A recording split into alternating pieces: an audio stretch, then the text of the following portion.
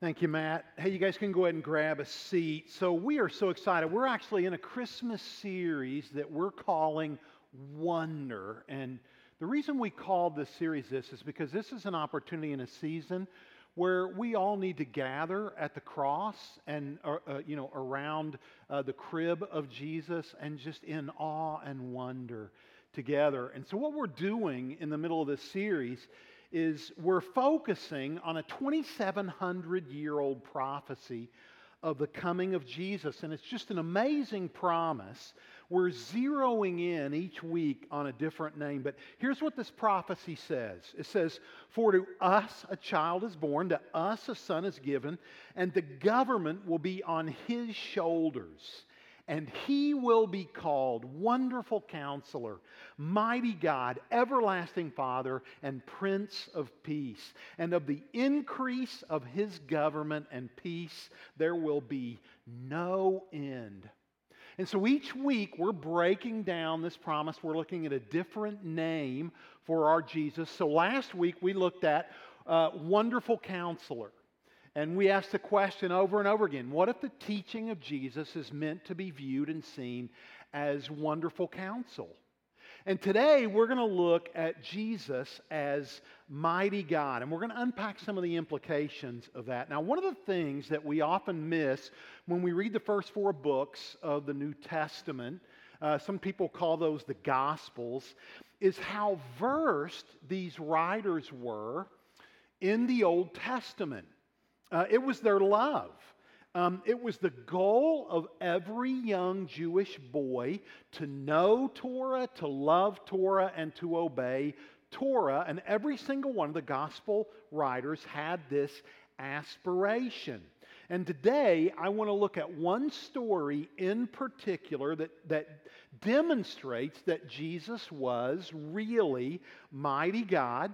So we're going to get into the boat and we're going to learn along with Jesus' disciples just how powerful he is. In fact, we're going to say along with the disciples, who is this that even the wind and the waves would obey him? Right? Now, Matt just read this story. So we know some of the facts, right? Jesus is in a boat. He's sleeping on the boat. A terrible storm blows in. The NIV calls it a furious squall. Here's what we know. We know that these were all experienced fishermen. They were used to storms blowing in, but this storm was unique. It was special. It was unlike anything they'd ever seen. So much so that the boat is being overwhelmed. The waves, the wind and the waves are actually higher than the boat, and they're being overwhelmed. And in the middle of the storm, Jesus is asleep, right when they need him the most, right? I mean, this strikes fear in the hearts of his disciples. So they wake Jesus up and they ask him a question, and it's a question that all of us in this room have asked God at one time or another, and it was this: hey, don't you care? I mean, if we drown? Now, it's important that we understand that what caused them to come apart in this story wasn't just the storm, but it was that the storm caused them to doubt about whether Jesus really cared for them or not. And I wonder what storms have blown into your life in 2020 that have caused you to worry or wonder about whether God really cares or not.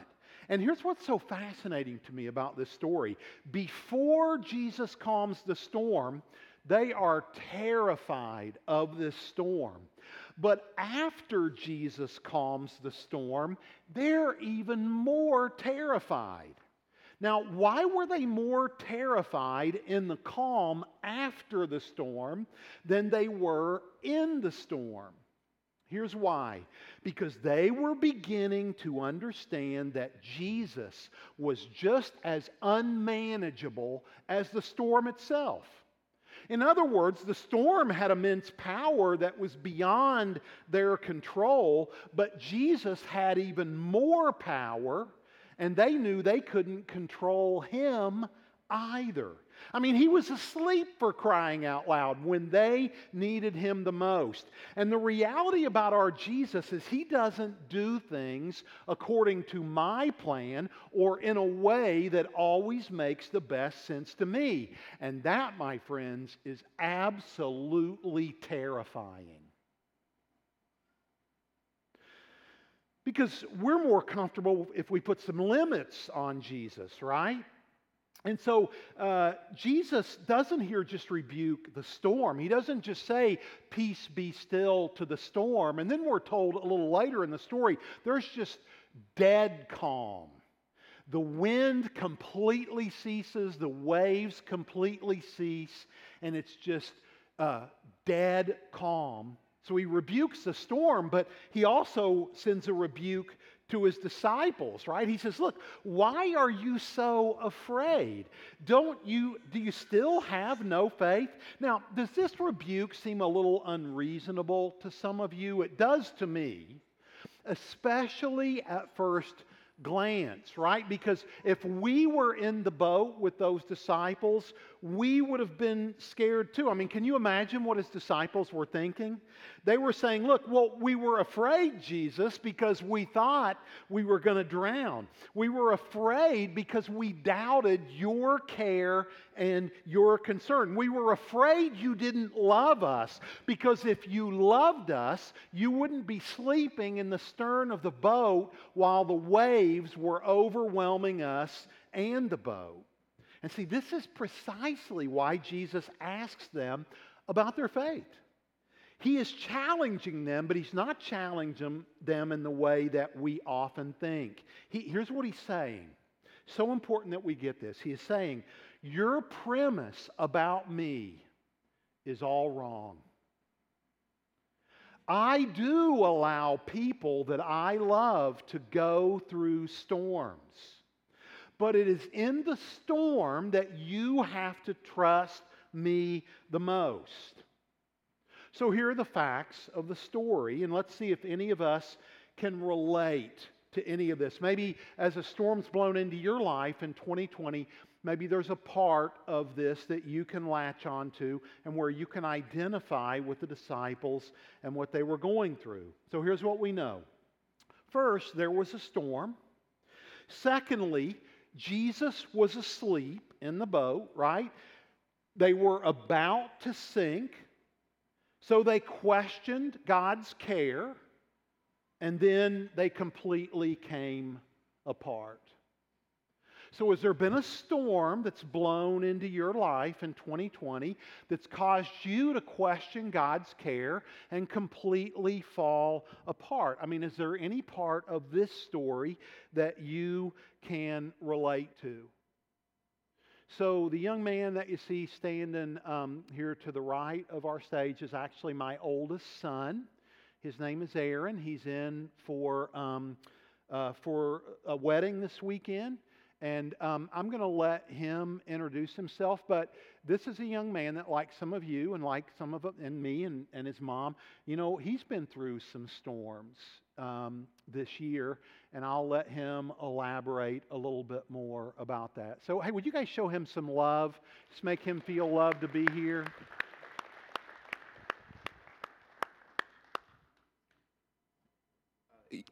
Yeah, Dad. So before I get sharing this morning, when were you gonna, inform the congregation of the big news? I got nothing. So yeah, folks. So it's great you could be here today, because let me tell you, you are here to bring in a new era at SCC. You know, my dad, he's not getting any younger, right? And so today we are out with the old, in with the new. Out with Senior Pastor Brad Davis, in with Senior Pastor Aaron Davis. You guys can tell that he's certainly the most humble of all my children. I get that from my mom. Yeah, and probably he is the most confused as well. But anyway, go ahead, son. Yeah, so allow me to introduce myself a little bit more. My name is Aaron, and I am currently residing in Shreveport, Louisiana for work. I am a meteorologist with the National Weather Service down there in Shreveport. And when we talk about weathering the storms and storms in our life, 2020 for me has been literally and figuratively weathering the storms, being a meteorologist.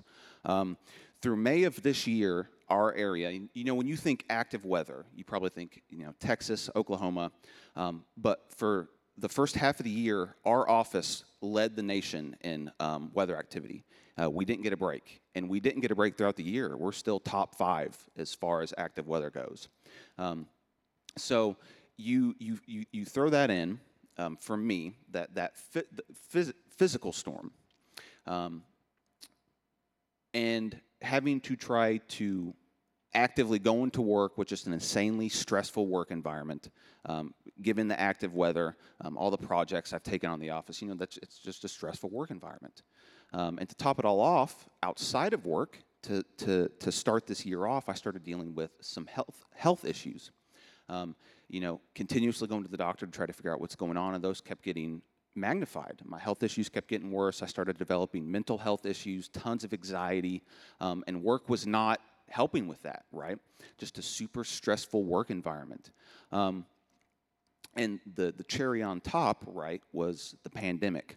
I was just starting to get plugged in with a great church down there, great church environment, very friendly people, and I was starting to get introduced to people. They had brought on just a brand new great pastor down there, and then that got cut off because for a period of time, Louisiana was a hot spot for the coronavirus. So they closed everything down, and they wouldn't let the churches come in to gather for coronavirus reasons. So all of my outlets got taken away. So you have a high-impact, high-stress work environment, health and mental health issues, and then just being 12 hours away from anybody, right? I could still call my parents and tell them what was going on in my life and ask them for advice, but it was isolation. So isolated, high stress, health and mental health issues. That's a recipe for disaster, right? Those doors at that point are opened up for Satan to come into your life and just wreak havoc. And I recognized that very early on. But the problem was, the isolation. Like, what do you do to combat that when all of your outlets are taken away? And the church that you were starting to call home, you couldn't fall back on your church family. I fell back on this. There were a lot of nights when I was just like really down, or there was a particularly stressful day at work, and I just wanted to come home and put my head through the wall, right? Like this is atrocious. And I would say, okay, let's see what God has to tell me about this today. And there were a lot of times when I would just sit down, breathe, and say a quick prayer and say, okay, God, what do you want me to take away today? And I would just open the Bible and read. And a lot of times, it was a good passage that I would read, but it wasn't really applicable. So I would rack my head going, okay, how is this applicable? But then there were other times when it was like someone quite literally just threw the Bible at my face. And there's a New and Old Testament sitting at my feet, and I've got a black eye because someone just hit me so hard with it.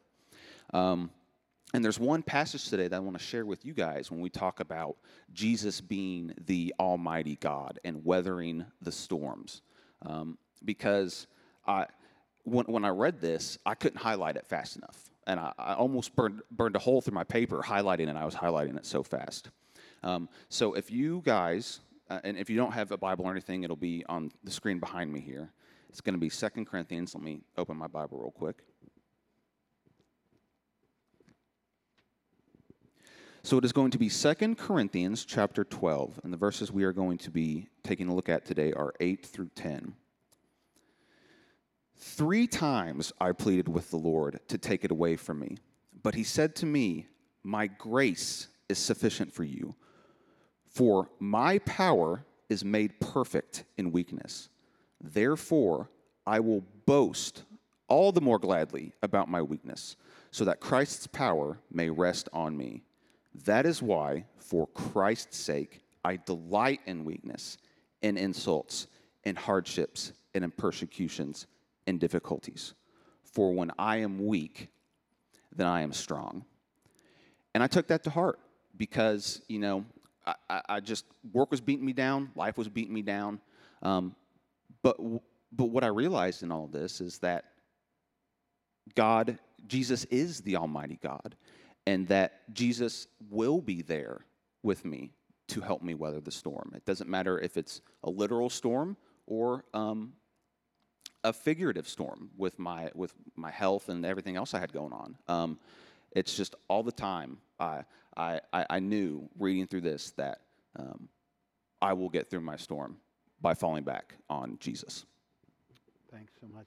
Would you guys again just show Aaron some love? Hey, son. Proud of you, man. Proud.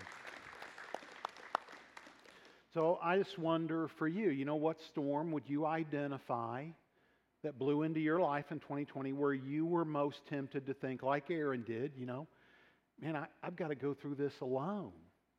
And, what do you need to do to be reminded that we never have to go through any storm alone? Sure, it's absolutely true that Jesus allows people that he loves to go through storms. But the promise of Scripture isn't that we'll be able to escape storms. It's that he will be with us in the storm. And he is the mighty God. And so I just love, Aaron, the way God spoke to you through that passage. God used that same passage in my life as well. So what I want to do now is I want to go back to Mark 4, the story of Jesus calming the storm that we just looked at. And there's something incredibly amazing about this story. Mark has told this story in a way that is parallel, almost identical to another story that's found in the Old Testament. Remember, these writers knew their Old Testament backward and forward, and it's the Old Testament story of Jonah. So let's look at some of the similarities. Both Jesus and Jonah are in a boat. Both of those boats are overwhelmed by a storm, right? The descriptions of the storms are almost identical in both stories. In each of the stories, both Jonah and Jesus are each asleep. And in both stories, experienced sailors that are accustomed to storms blowing in, right, wake them both up. And they say this, we're going to die. We're going to die. And in both stories, there's a miraculous intervention, and the sea goes dead calm, right? And also, in both stories, these experienced sailors become even more terrified in the calm after the storm than they were in the storm. Two identical stories with one difference. See, in the middle of Jonah's storm, he essentially says to the sailors, there's only one way for you to live. You have to throw me overboard. You have to kill me. In order for you to live, I have to die. So they do. They throw Jonah overboard. They sacrifice him so that they can all live. Now, that doesn't happen in Mark's story. Or does it?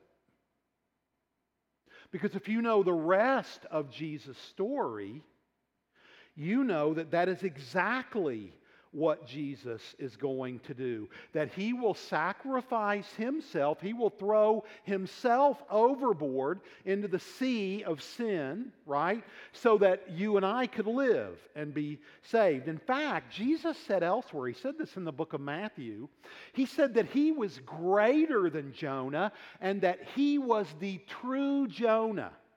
Well, what did he mean by that? He meant this: someday I am going to calm all storms. I am going to still all waves. I am going to destroy destruction, and I am going to break brokenness. I will even kill death forever. And if you know the rest of his story, you know that he did that by willingly offering himself, just like Jonah, to be thrown into the ultimate storm. to be tossed into the waves of sin and death. And Jesus was thrown into the only storm that could actually overwhelm every one of us in this room and sink us forever. And that storm, the storm that Jesus was thrown into, wasn't calmed before it swept him away. And if the sight of Jesus bowing his head into that ultimate storm is burned into the core of your being, you will never again look at God and say to him, "Do you care? Do you even care?" Because you will know that he cares. And if you know that he did not abandon you to that ultimate storm, what would ever make you think that he would abandon you in the smaller storms of life that you and I have to endure today? And we need to be crystal clear that it is precisely because Jesus is mighty God that allows him to make any kind of promise of grace and mercy. Because if he is not mighty God, then sin is bigger than him, death is stronger than him, and there is no such thing as grace and salvation. So I would just say this: don't look for your salvation anywhere, any place other than the mighty God.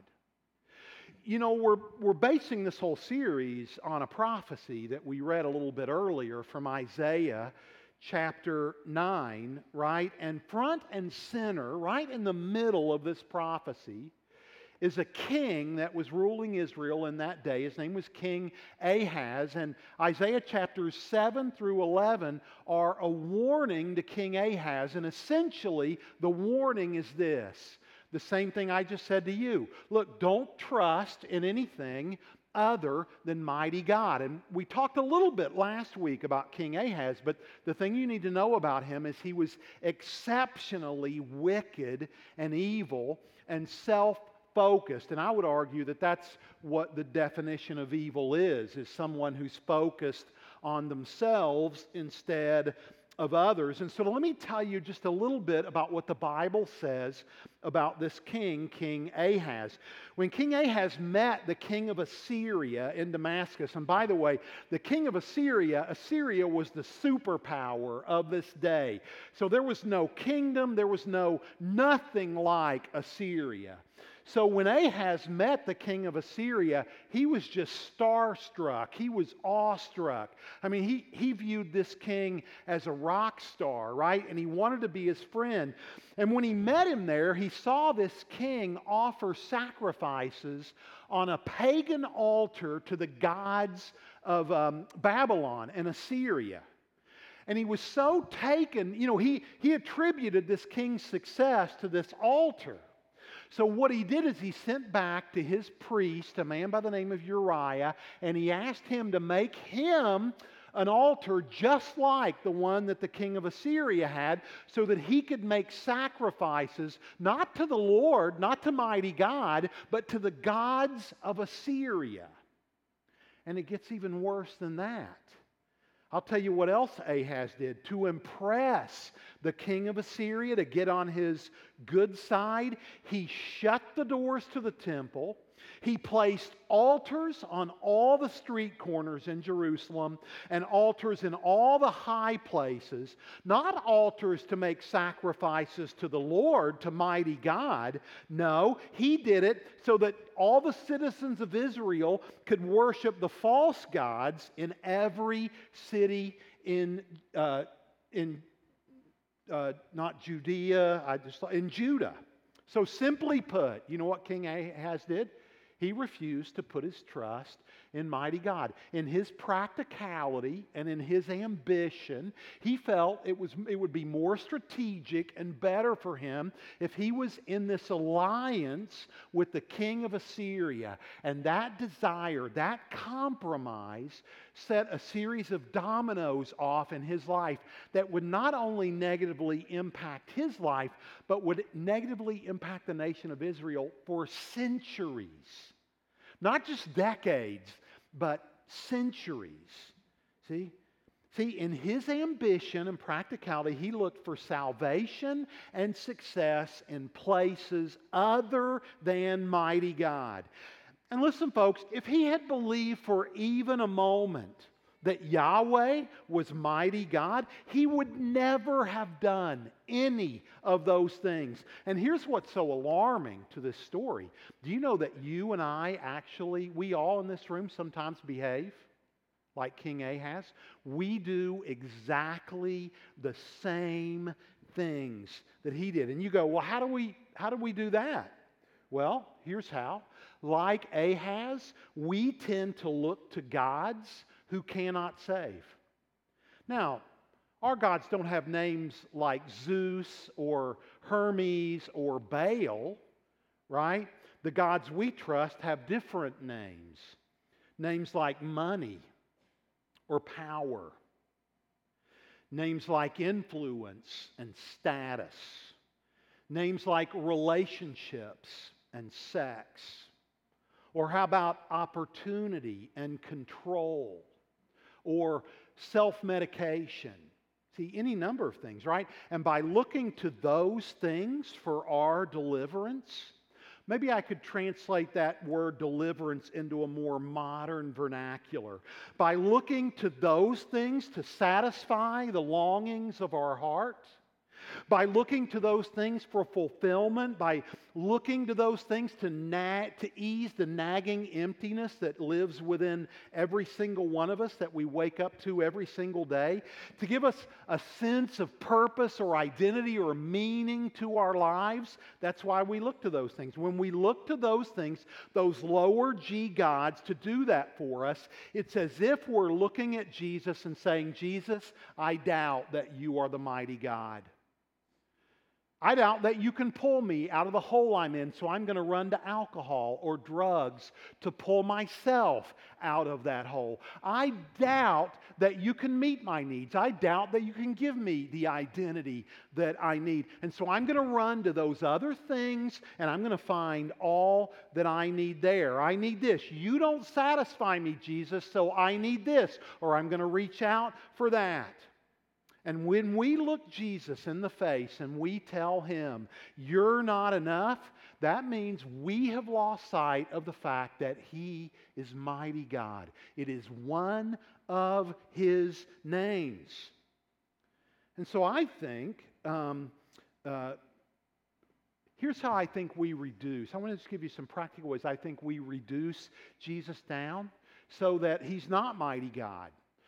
So that we can control him. Remember, we said back in Mark 4, what was so terrifying to the disciples was that Jesus had even more power than the storm, but they couldn't manage Jesus either. He wasn't behaving the way they expected him to behave. So they would have loved to have put limits on Jesus. They would have loved to have put him in a box. And I think we do the same thing. We create these caricatures of Jesus so that we don't have to see him as Jesus, mighty God. And I think these caricatures that we create are based on our needs, on our desires, and on our passions. So what I'm telling you is I think we create caricatures of Jesus that flow out of our desires. So let me give you some examples. I think one of the ways we reduce Jesus down from mighty God is we create what some of us might call Jesus the life coach.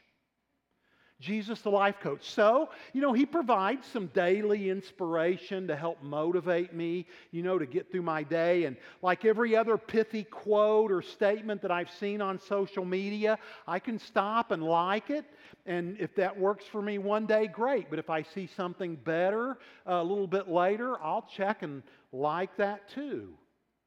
I can keep scrolling and find something that works a little better for me. So we see Jesus as an inspirational life coach. Well, listen, folks, if Jesus is mighty God, he is far more than an inspirational life coach. Here's another one, Jesus the Lucky Charm. And I know that when I say Lucky Charm, some of you think of a box of cereal, right? But that's not what I'm talking about at all. I mean, there are some of us, and we think, hey, if I have a cross around my neck, or, I have a cross hanging on my rearview mirror, or I have a cross on my refrigerator or on the back bumper, of my car, then there's going to be smooth sailing. My life is going to be easy street. And if I'm honest, that's what I really want from Jesus. I want Him to give me a life of smooth sailing. But that's not Jesus, mighty God, right? We've already seen that the Jesus who calms the wind and the waves allows storms to blow into the lives of people that He loves. And He even promised that. He predicted that. He said, in this world you will have trouble. If He were a weather forecaster, if He were a meteorologist with the National Weather Service, he would say, there's a 100% chance that storms are going to blow into your life today and tomorrow. And tomorrow. So, He predicted this, right? That storms are going to blow into our lives and that God will use every single one of them for His glory, that God will be magnified in all that His grace will be sufficient, as Aaron said a little bit earlier. But here's another way we try to limit or contain Jesus. We'd like to think of Him, especially this time of year, as Jesus Claus. Jesus Claus. So we make a list of what we want.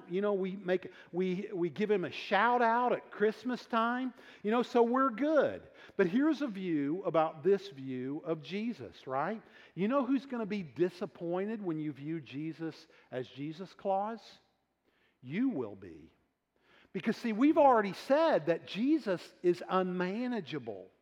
We've already said that Jesus doesn't respond to us in the way that we always think that He should, right?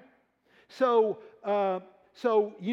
because that means, here's what that means. It means He's not going to deliver on your wish list every Christmas holiday season. It means that He's not going to give you everything that you want. He's not always going to say yes to you because He's mighty God and He's higher and bigger and mightier than you and He knows better than you. See? And so when He doesn't give you everything on your wish list, you're going to look up to heaven and you're going to say, okay, God, hey, where were you? Why didn't you show up for me? I thought we were good. Hey, I attended Christmas Eve services at SCC. I thought I was on your good side. You were kind of obligated because I came to those services to kind of do something good for me, right? And you didn't come through. See?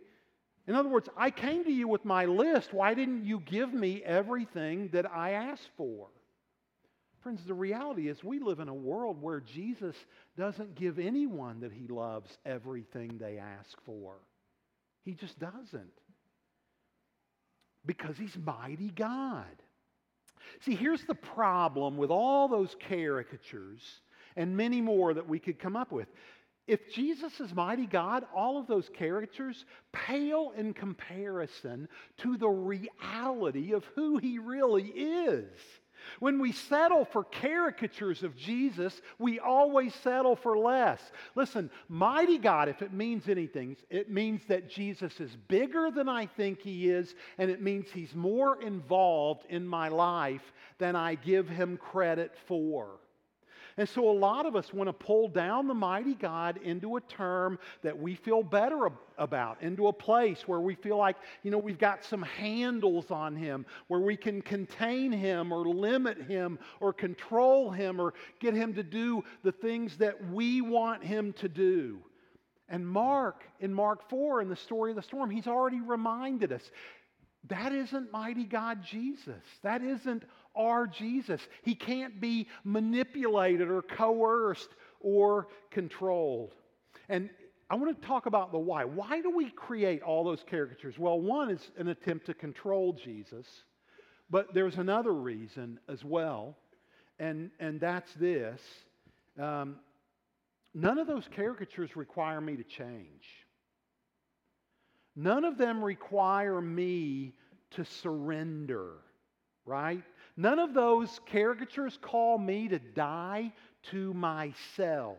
None of them put me in a position where I'm convicted by my own sin. And you know why? Because we think, if it's Jesus the life coach, hey, well, I can take the things I like and just disregard the things Jesus says that make me uncomfortable. And I'll move on to something else and find a different life coach. See, in all these ways, it's a way of keeping Jesus at bay, keeping Jesus at arm's length so that He doesn't get all up in our business, so that He doesn't get too close, right?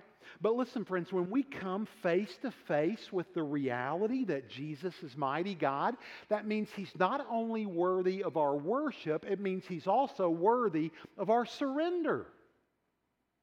In fact, if well, never mind. I just lost my train of thought completely. And I was doing so good, didn't you think, until that very moment? But here's the last point I want to make. Because Jesus is mighty God, here's what that means. It means that He meets us in our greatest need. And I want to talk about that because my concern is that what you think your greatest need is not really your greatest need. See, our greatest need is that apart from Christ, we are, every one of us in the room, guilty of sin. In our hearts, in our will, in our minds, we're willing to do whatever we need to do to be happy, right? And so if that means I have to cut some corners or, take some ethical shortcuts if it makes me happy, I'm willing to do that. That's what sin is. But listen, and I want to talk about how serious a thing sin is. Sin is not just a lapse in judgment. Sin is not, well, I wasn't thinking clearly. It's not, oh, I didn't have my morning cup of coffee, right? It's not, when we rightly understand it, when we think about it for what it really is, sin is actually treason against God. It's treason against God, against the God who created us and against the God who died for us, died for our sin. And let me say this, sin is the most serious, deadly, lethal thing that exists in our world. Everything about the world that you and I live in, our world has been turned upside down by sin. This is why when you go to Minnesota, it's so freaking cold. Do you think cold was meant to exist in our world? I say absolutely not. It should never be that cold. In fact, when some of you may remember Daniel Stahl, when his wife Mary came up here, she had lived in Florida all of her life. She came to Indiana in the middle of winter, and she would just come up and go outside and go, "This is not right. This is not how the world is supposed to be." She'd never felt anything like it, right? Here's my point. Everything in our world has been influenced and impacted by sin. And every one of you have been touched by sin and hurt and harmed by sin. Sin is the most lethal, deadly thing in our world. And Jesus came to take that on. He came not only to take it on, but to take it away. He did. But you know what some of us do? We minimize our sin. We say things like, well, this really wasn't that serious, or, well, I didn't really mean it. Or, hey, I know I wasn't the greatest husband in the world, so we'll compare. But I wasn't the worst. Or, hey, well, I know I wasn't the greatest wife in the world, but hey, there were lots of wives worse than me. I know lots of husbands that had it way worse than my husband did. We try to compare as a way to kind of level the playing field, right? By minimizing. Or maybe we'll even go this far. Hey, Jesus, I really need some help with the hell thing. I don't have an answer for that, but if you could help me with the hell thing, I've got life every day. Hey, don't get all up in my business on my everyday life, but I'll trust you with the hell thing because I really don't have a good answer, for that one. And here's what I would say. All of that, it's so important. Listen, look at me, everybody. All of that, every bit of it, is self-righteousness. It's self-righteousness. And I'm able to diagnose self-righteousness. Do you know how? Because I'm an expert. I'm an expert in self-righteousness. And so are every single one of you. We're all experts in self-righteousness. And so the reason I'm able to diagnose it is because this is a part of my story. But thankfully, it's only a part of my story. The rest are, and the more important part of my story is that one day the grace of God overwhelmed me. It bowled me over. And here's what I know because of the grace of God. That flicker of self-righteousness that's in you and that's in me is going to be snuffed out in the whirlwind that is God's justice when we stand face to face with Him. Because it will not stand, it cannot. Because God's whirlwind of holy justice, in other words, when He is so pure and He is so high and He is so wholly other than you and I, that when we stand in His presence, we will know, every single one of us, to the very core of our being, that there is no reason for self-righteousness. That the righteousness of God will overwhelm any feelings of self-righteousness that we have. And the amazing thing about self-righteousness is that in the whirlwind that is His grace, when we respond by faith, He sweeps us up, not into what we deserve, but He sweeps us up into His Son, so that we can be brought near to Him, even though every one of us in this room is guilty of treason against God. Every one of us. And here's the deal. If the mighty God did not come, if the mighty God did not step out of heaven and into humanity's story, we would still be helpless and hopeless. Every one of us in the room would still be completely dead in our sin. We'd still be in bondage and in shackles with no hope and no future. But that's not the message of Christmas that we know, is it? The message of Christmas is that God stepped in. It's so funny. Hundreds of years before the Christmas story, the prophet Zephaniah said this. He says, "The Lord your God is in your midst." And this is the story of Christmas, right? That God came down and became a baby. "The Lord your God is in your midst, a mighty one who will save." See, He stepped down when no one else would and no one else could. Because He's the only mighty God that there is. You're not going to find grace anywhere else because no one else has overcome sin and death in the way that our mighty God Jesus has. So where do you go from here? Just a couple of practical takeaways for today. Look, if storms have blown into your life in 2020, and there have been moments where you felt overwhelmed by that, reach up and take hold of mighty God. Let go of that caricature. It's not serving you well. And take hold of the Jesus that is. And I promise you this, if you will reach up and take hold of Him, He will reach down at the same time and take hold of you. And do you know what He said? He said, "I hold all the sheep in my hand. I'm the great shepherd. I hold them all. And nothing and no one can take my sheep out of my hand. I'm stronger than anyone because I'm the mighty God." So reach up and take a hold of the Jesus as He really is, right? Maybe you've been running to the same substance for 30 years to assuage the pain in your heart, to keep it at bay, to self-medicate, right? But listen, Romans 6 says that you and I can be set free, that we don't have to live in bondage to that, and it's in Him.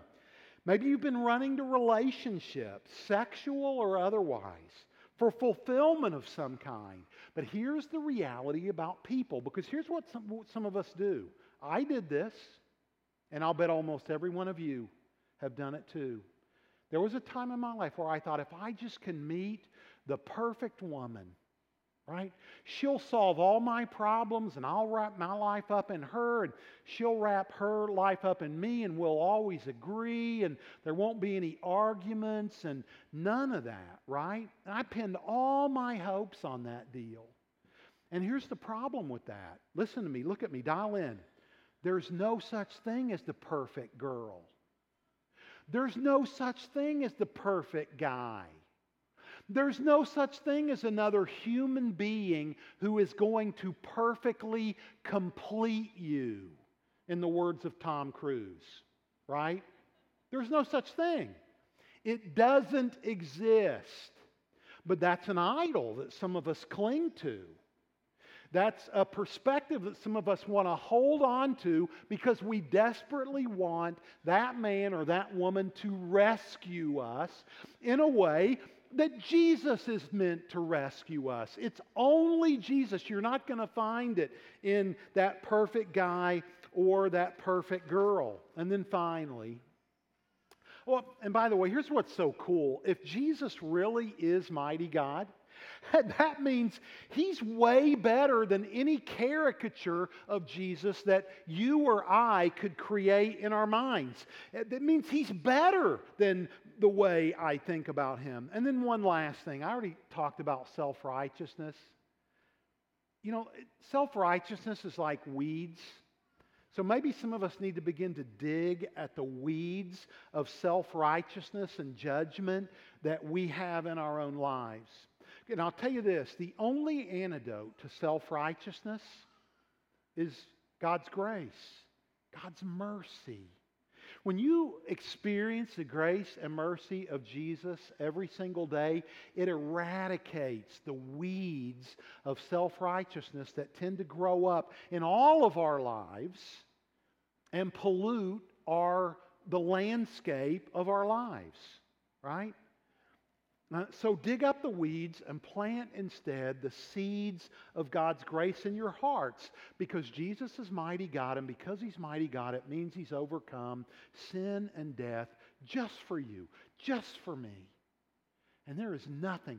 That is our greatest need. It is your greatest need. And He came to meet you in that hour, in the hour of your greatest need.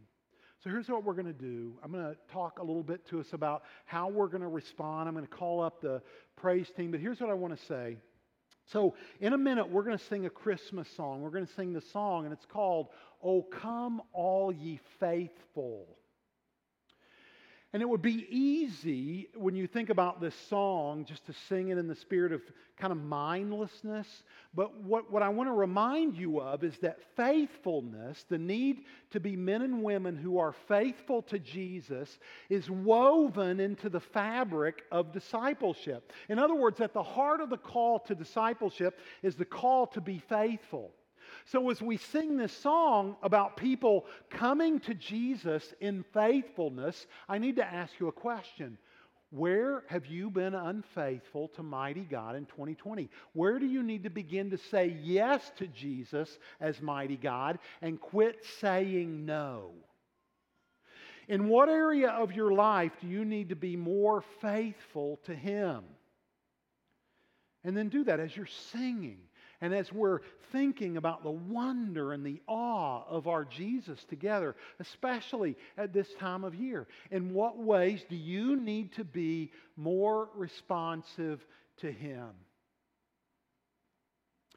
And then, as we're kind of responding as well, I just want to say a couple of ways maybe you could think about responding. You know, you're going to notice we have offering boxes, the front and back of the room, both online and in the room. Maybe we want to offer to God, we want to respond to Jesus by offering the best of our treasures back to Him, right? He gave them all to us in the first place. Maybe others of us can respond to mighty God by just being engaged in the worship and engaged in the actual words that we're singing. Maybe you can respond to mighty God by pulling somebody aside, somebody in the worship team or somebody on staff or an elder aside, and just saying, "Hey, would you just pray for me? I allowed the storms of 2020 to overwhelm and terrify me. And I just forgot. I just forgot for a short period of time that Jesus was mighty God, even in the midst of that He was bigger than the wind and the waves and the darkness and all that. I just lost my mind. I just came unglued for a season. And I just need you to pray that I'd keep Jesus front and center as mighty God in my life. I don't know how you need to respond to Jesus, but I know this. You need to respond. You do. All of us do. We need to come to God in faithfulness. We may still have some families here in SCC at the church who still need to make their all-in commitment. You're welcome to do that today. And you can do that both at home and here in the room. Maybe some of us need to do that. I don't know. But just respond in faithfulness as we sing, "Oh, come, all ye faithful." Would everybody stand and let's just worship together.